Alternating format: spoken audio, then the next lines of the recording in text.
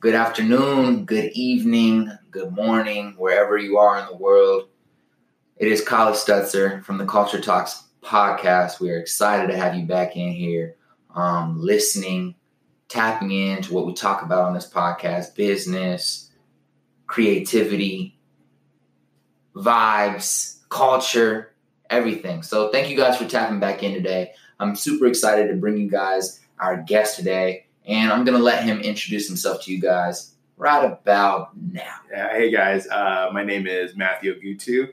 I'm just happy to be here. Thanks for inviting me. I'm super excited to have a conversation. Blessings. So I basically followed Matthew on Instagram the other day, randomly after stalking his page for a little bit.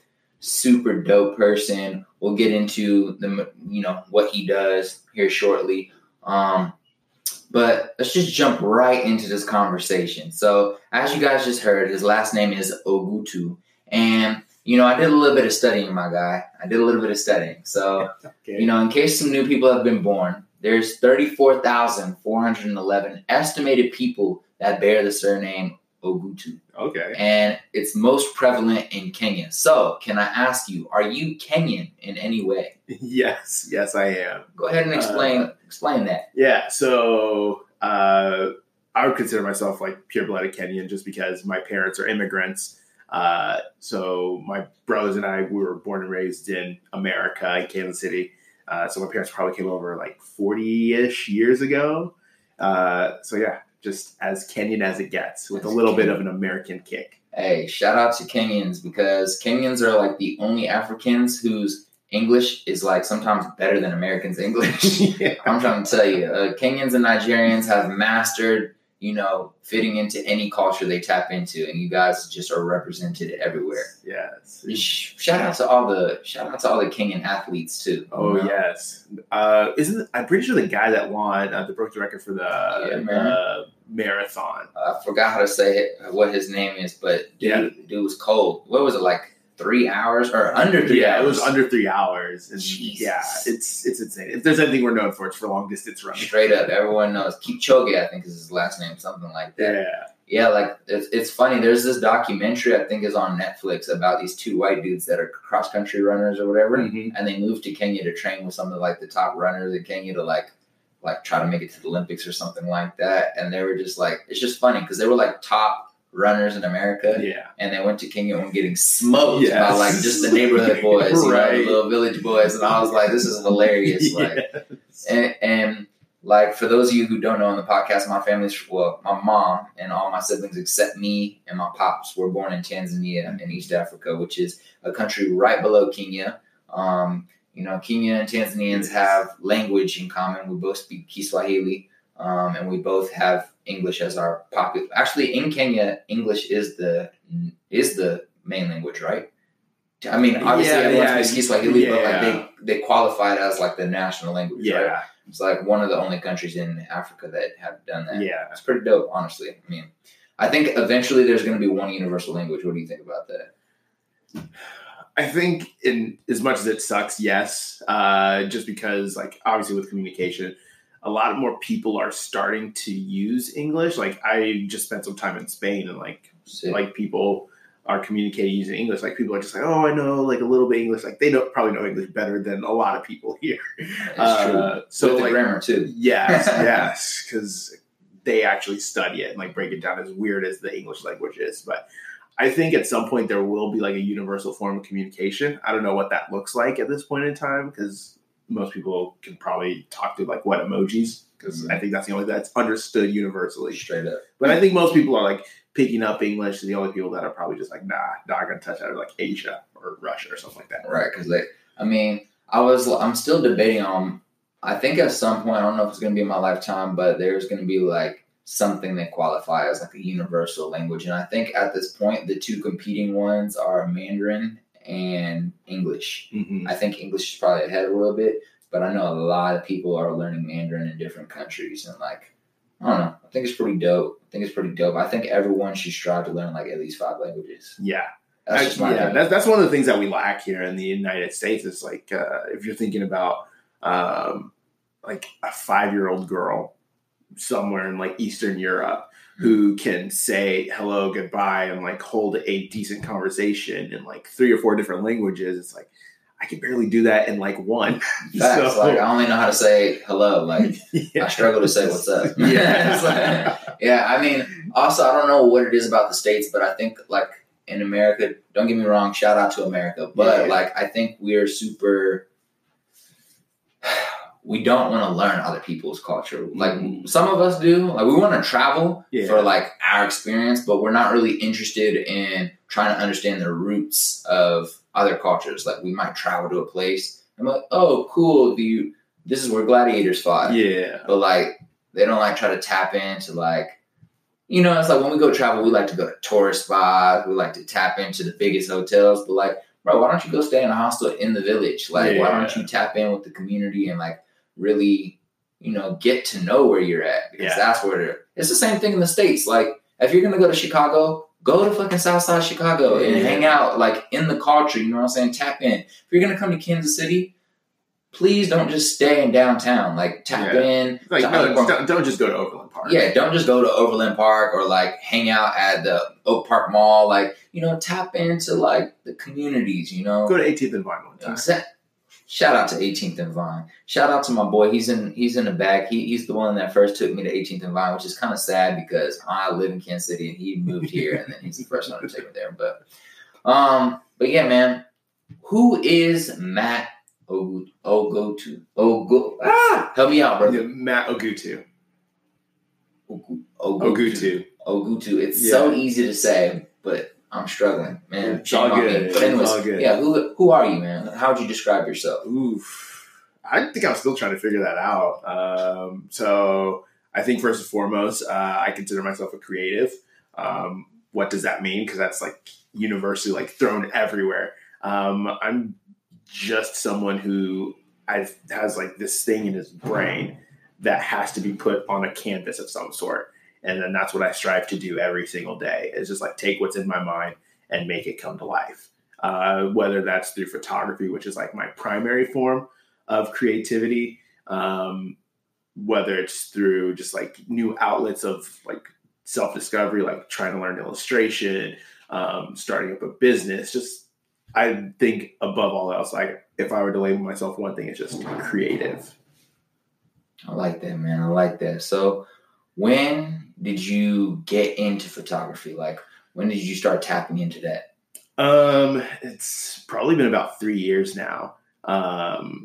It's funny how it started. So like, this Christmas, so, my birthday and Christmas kind of coincide. So my brother got me a GoPro for my birthday / Christmas. And so I literally had it for like 7 months, probably only used it once. And so I was like, you know what? I'm going to use this. I'm going on a trip. I'm just going to make like a short like recap vlog type video. Made it, put it together, posted it. People loved it. And I was like, why don't I just like do a little bit more of this? Bought myself a camera and was going to do video primarily. But like through that, it's like, okay, I'm just going to take pictures to learn how to work my camera, get to know it, kind of like become one with the camera as Mr. Miyagi as that sounds.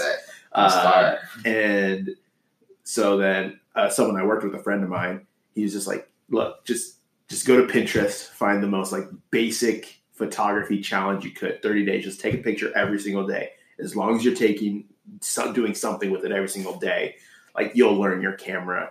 And then he also forced me to do like all manual settings. So it's just like no relying on, if I do this, it's going to automatically do everything. So like I understand my camera. So I did that. And then honestly, just never looked back after that. That's fire though. I mean, that really like makes a point on something that I believe in when it comes to content. Is just like, especially at least at the beginning, is like quantity over quality at some point. You know, at the beginning, quality comes in, but like you said, like 30-day challenge, post a photo every single day. And what you're doing is you're just like pushing out, like you're just taking a lot of content and you're just pushing it out.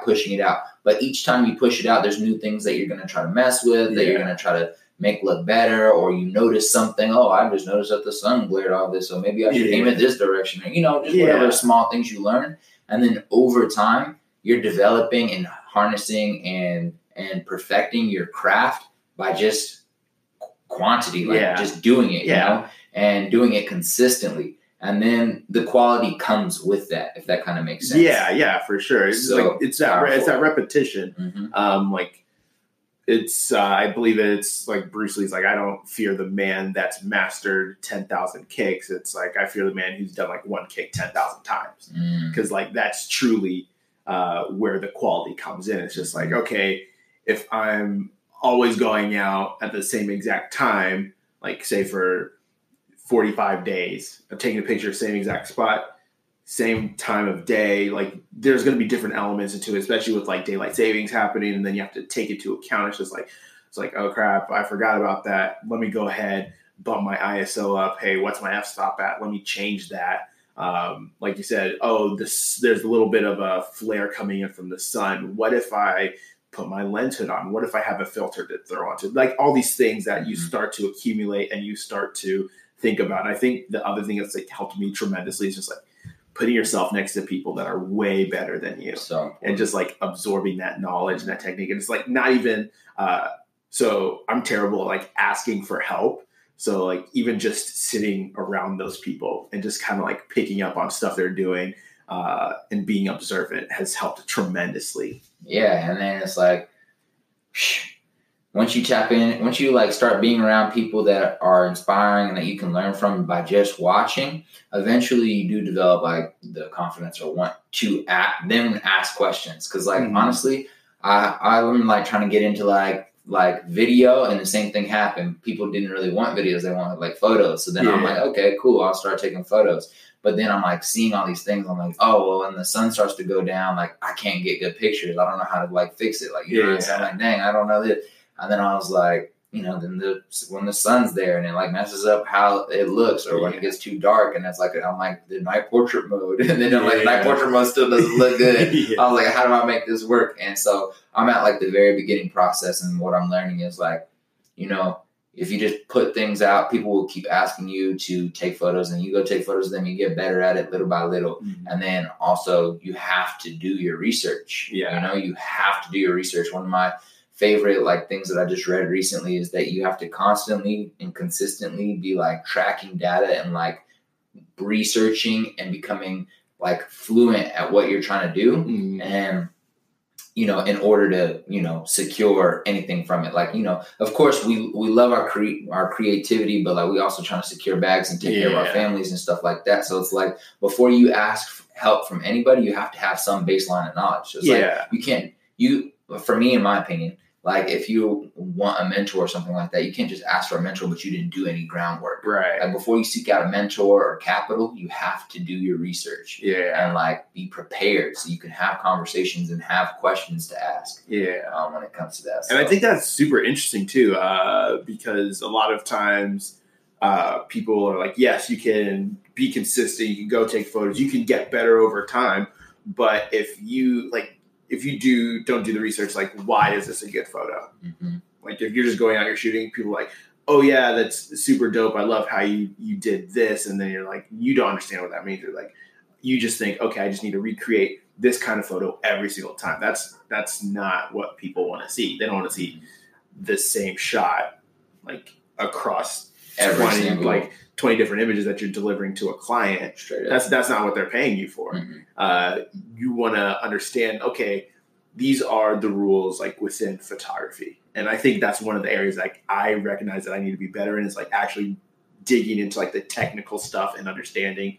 Now there's an element of people like self-taught, like I didn't go to school for this, I don't know all the technical stuff and I'm still killing it. Like kudos to you, but there's still like that little bit that you have to back up what you're doing and why you're doing things the way you are doing. But yeah, just understanding that, just taking like 5 minutes, 10 minutes every single day and being, okay, let me dedicate this to breaking down. These are the kind of techniques I use in photography. This is what good composition looks like. Because I think that's a big pet peeve of mine, is just like people are like, oh yeah, this is dope. Throw a preset on there, dope tones. It's like, okay, but what is this picture telling me? Like, what's the composition? Like, what's up with the background? Like, there's so many things distracting. But that's just my personal opinion. No, it's true creative. That's what it is. So we talked about how you come from, immigrant parents, and that you consider yourself pure Kenyan, purebred things, So I wanted to ask a little bit further, what was it like growing up in an immigrant household? What was like what did your childhood look like? What was the family dynamics? Yeah, so I have 4 brothers and a sister. So it was pure chaos in every sense of the word, as much as you can with like immigrant parents without them like bringing the hammer down. Sure. But it was always very close knit. Probably one of my brothers, Tim, we're probably the closest out of like all of the siblings, just because like we went everywhere together. Like we were in middle school together, we were in high school together. We also fought the most, which I guess that is directly correlates. But just growing up, especially early on in childhood, it's kind of like the stereotypical I don't want to call it like third world like parents or like immigrant parents of like Africans, Kenyans. It's like Asians, like you're gonna be doctor, lawyer, something of like prestige, because like that's the American dream. It's like they brought us here because education was the key for them back home. Like education was everything. And so it's like, okay, it's like, I guess that makes sense. Like, I want to be able to have money. I want to be able to supply for my family. And this is something notable, like across the board. Like, this is something that I can work towards. It makes lots of money that I can provide for my family. But along the way, it's just like, you kind of figure out, like, do I really want to do that? Kind of fighting against the grain. But I didn't have that, like, internal struggle till, like, later on in life. But for the most part, everything was super chill. We were always running together as a bunch. We all grew up playing soccer, and it's kind of like what I would feel like the American dream was about. Like, this is, my parents came to the States for this particular reason, just to have like all their kids enjoying life, growing up in America. And that was big for like my family. Like basically the whole dynamics were like of my parents' relationship and how everything happened and how we ended up in the States. It's like, it was all based around education. Yeah. It's like, look, bro, you gotta do something, and like education was the only way to do something. And now like this new generation with like people tapping into their creativity and like really trying to make a living off of that, and it starting to become at the very early stages, it's starting to become normalized to not have to go to college and to be able to succeed like at massive levels or regular levels, whatever the person's goal is. Without a college degree or without general education. And for our parents, especially immigrant parents, it's like, what the hell are you doing? So like, has that been a challenge with your parents, or have your parents been like super accepting with you like going into the creative field? I don't know. Since I'm kind of like arriving to this crossroads, like a little as I'm older, not like when I'm 15, 16 or something like that. It's like still in high school, still at that crucial stage. Like, what do you want to do for the rest of your life? Like, what college are you going to? Like, my parents were a bit more understanding of like, okay, he understands, like, he absolutely like hates being at this 9 to 5, like this soul sucking office or whatever. And then transitioning to like something that he's been doing for a little bit, like knowing that he's actually good at like doing this. He's passionate about it, like being able to like drive in revenue from that. They were a bit more understanding of that coming as someone in his mid-20s versus like someone that's like someone who like read a BuzzFeed article. Just like, I can make money doing this. I can be a millionaire. I promise, Dad. Give me 1 month. Viral content all the time. All day. just give me a phone so I can buy TikTok. Yeah. It's like, all right, buddy. So still on that topic, would you have considered yourself when you were in school a good student? Yeah, I was a pretty decent student. So like from high school into college, it's like I was like a B+ A student in high school, and like correlating to college, I think I was like a 3.0 student, which is decent. Still solid. Yeah. Doing your thing. You're taking care of business is what I call it. Yeah. So I hated being in like certain classes, but I wasn't bad at school. It just sucked. Understandable. what did you want to be when you grew up? When you like, let's think about when you're like 10 years old. Like in your head, what did you imagine being when you were an adult, quote unquote? Ooh. Every kid's gone through like the 4 or 5 things that they wanted to be or whatever. It's like this week they're like, I want to be this, I want to be that. Funny enough, when I was younger, probably a little younger than that, like I remember being very like legalistic, like even with my parents. It's just like black and white stuff is like, well, you said we were going to do this and this hasn't happened. So so what's going on here? So for a long time, I was like, maybe I'm going to be a lawyer when I grow up. I was like, no, I don't want to deal with all that. I actually like used to like draw when I was younger. So I was just like, maybe I want to be an illustrator. Maybe I just want to make comics when I grow up. And then obviously like being in an immigrant household, they're just like, no, not a real job. let's find something else. Like maybe I want to be an astronaut. Then I actually settled on like wanting to be an architect growing up. So like, or at least going into engineering. So like, that's what I settled on for like most of my adolescence.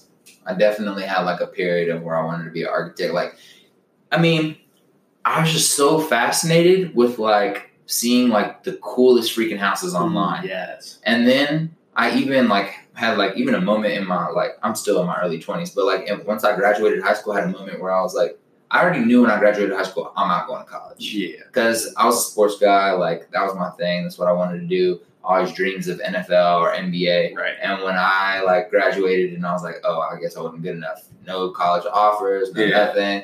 Didn't really get to play that much in high school because of my behavior and grades. So I was just like, okay, well, that dream's over. Gave up on that. And I was like, well, I'm not going to school. Mm-hmm. And so I was considering going back to do architecture because I moved to California as soon as I graduated high school. And I was like 17. I moved to California. And I was just seeing the craziest houses. Like, I was living in Santa Cruz, and like, so it's like all of these Silicon Valley houses, and they're like just shaped all these modern architecture, like with points and arrows, and like the bathroom is like shaped like a triangle, and it's just like, yo, this is freaking dope.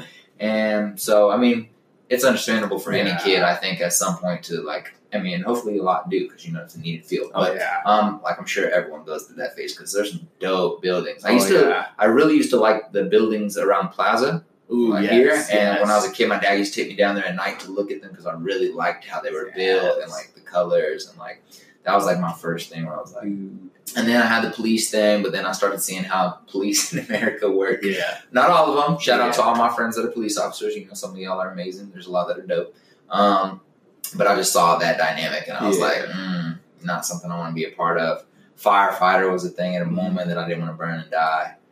That's like my scared death, drowning and burning to death. Yeah, and that's always the thing that's just like, okay, if you were to pick one, which one would you like? Which way would you go out if you had between the two? That's like so hard. I would say drowning because someone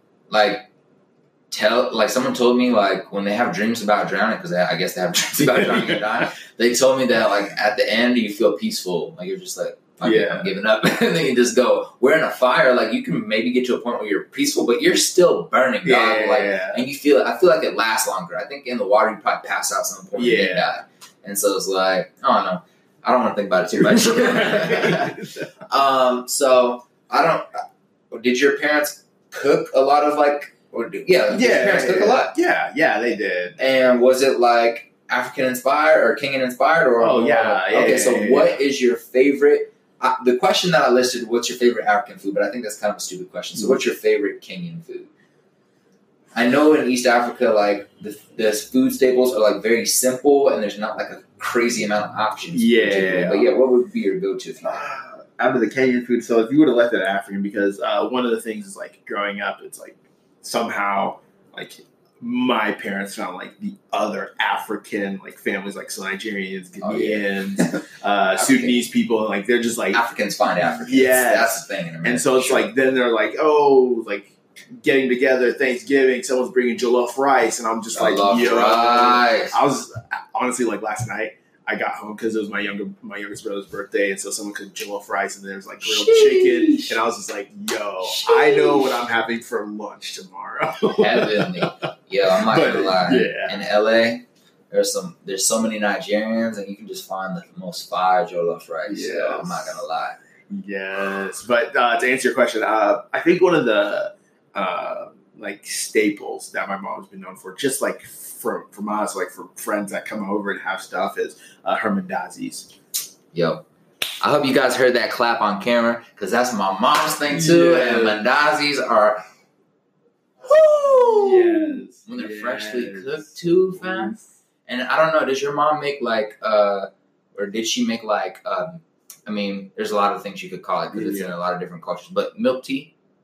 Yes. Yeah, like I don't know. We just like some people call it ginger tea, and Indian call it masala chai. Yeah, so it's like it just kind of depends. Yeah, in America they call it chai tea, tea. Yeah, like what the hell? Like chai tea lattes. Like a lot of times, like my friends are like, I was like, oh yeah, dude, I need to have your mom's Kenyan tea. Like that's just like that's what they call it. Dip the mandazi in there. That was my thing. Honestly, so like growing up younger, so like I didn't drink a lot of tea growing up, so it was always about like, all right, I got my mandazis. I got like either chicken and stew, or I got like those barbecue covered meatballs. I was like, yo, this is a good night. Yes, man. I miss that so much. Like I feel like when you get older, you start it's like less and less food your parents cook for you. Yeah. Or like either you move out or like you live in a house, but they're like make it yourself. Yeah. So yeah, I definitely like miss that. Did you? I don't know if I don't know if it's popular in Kenya, but it's sambusa. Did you?